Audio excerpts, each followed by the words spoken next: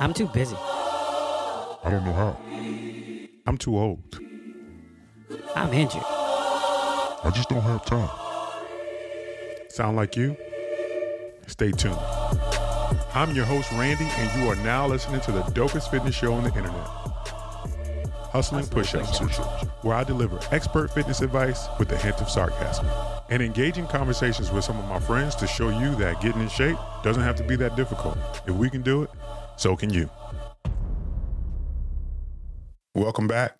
Just me this week, and I just want to take a minute of your time to talk about something that I chat with friends, family members, clients all the time. We all hear about the damage that overeating can do to our bodies, right? Eat too much, you're going to get fat. Period. Dot. Point blank. Caloric surplus, your body has to store things.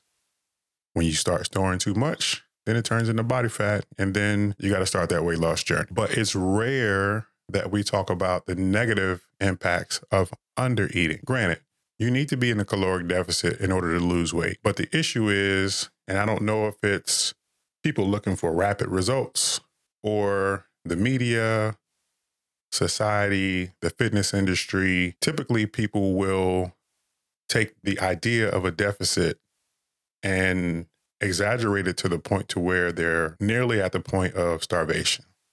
And that is a problem. Recently I had this conversation with a friend and client of mine. No names, no full details of that conversation because that wouldn't be very professional, but here's the gist. This person needs 2,300 calories in order to maintain the body weight that they're currently at. They wanted to see a dramatic drop in body weight, body fat. So they decided on their own accord to drop their calories down to 1,200. Mind you, anything under 1,200 calories, and you need to be under the care of a registered dietitian or a physician. So how much room would you have if you decided to go from 2,300 calories to 1,200 calories? Very little margin for error there. And the issue isn't necessarily that you can't drop that low ever, but it's trying to do it for a sustained amount of time and then not having room to make adjustments later.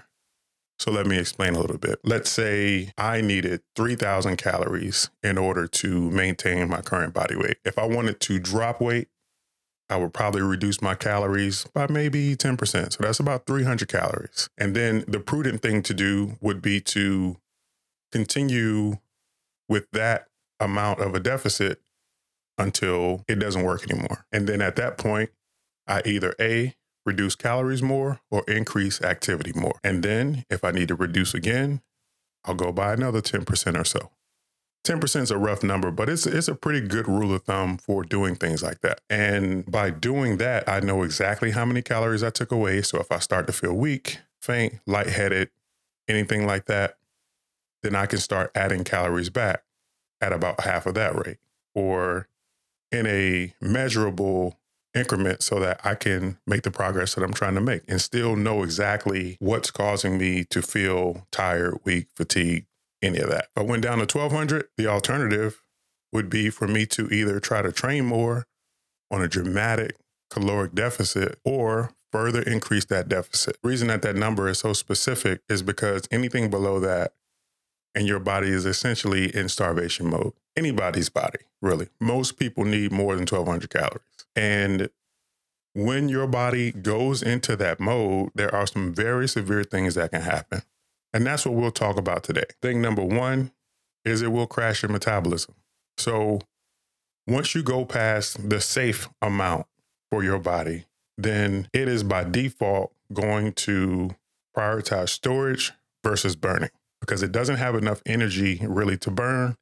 And it thinks that you're not going to feed it. Our bodies are built for survival. And we're talking about food right now, but it's the same thing with water. A lot of people who don't drink enough water end up bloated because their body starts to store water because it doesn't think you're going to hydrate it. And then as soon as you reach that point of homeostasis, that happy spot, then your body starts to release water because it realizes that you're going to give it more water. Same thing with food. So a lot of people thinking that they're going to increase their body fat loss actually do the opposite and increase body fat storage because they're essentially starving themselves. That's thing number one. Thing number two, it's going to limit your recovery. Not only do we need food for energy, but we also need food for recovery. So in order to recover from these hard workouts that you're doing because you're working out harder because you have that weight loss goal, you're going to need some raw materials in order to repair what you've damaged in order to grow and change. And granted, you may say that, well, I'm not trying to build muscle, I'm trying to lose weight, but your body doesn't work like that. You can't tell it not to build muscle. When you start to use muscles that you haven't in a while, they're going to get bigger, they're going to get stronger. That's just how that works. And the more raw materials you have, the more muscle you'll be able to keep and build. And conversely, the more muscle you build, the less body fat your body is capable of storing. So recovery is everything. Thing number three ties right into what I was just saying, and it's about muscle itself. So when you get to an extreme level of starvation, your body starts to use muscle as a source of fuel because it's easier to use than store body fat. Now, if your calorie count is right, then your body will have the opportunity to use both calories and then tap into body fat once you're out of calories. But if you don't have enough calories in the first place, it's going to bypass the body fat and go straight to what's easier for it to break down, and that is muscle mass. When you're at the point of starvation, your body can burn through muscle easier than it can body fat because it takes energy to break down body fat. It doesn't take as much energy to break down muscle. And what your body actually does with that muscle is converts it to a usable form of energy, which is glucose. And the process is called gluconeogenesis. So your body makes new glucose out of muscle tissue. All pretty bad sounding stuff, right? I agree. It is. It's terrible. But here's the key to make sure that you don't do that. When you establish that initial caloric deficit, go as low as possible. And then that way, as you start to reach those plateaus, you can either A, pull back on a few calories or add a little more activity. And then when you reach the next plateau, it's the same thing. And then that way you have more options, and you'll find that the deficit that you need is probably a lot lower than you think it is when you get the right mix of activity, the right foods, proper recovery, and all of those different pieces.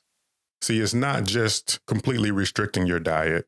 It's a combination of diet, exercise, recovery, and also having the right mind state. Because without the right mind state, you won't be able to do any of this stuff.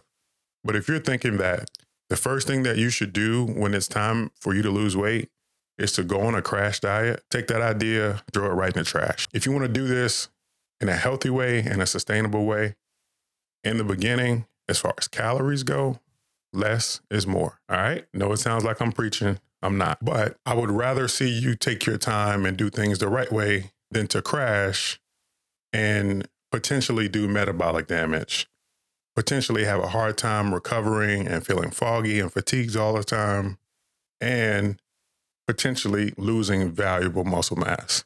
Because when it comes to being fit and being healthy, muscle mass is just as precious as gold. All right, we've laughed, we've cried, and most importantly, we've grown. Some of what I said may make you feel like, hey, I can do better. And some of the things I said may trigger you, and that's okay. But if you are mad, remember, don't blame me, blame science.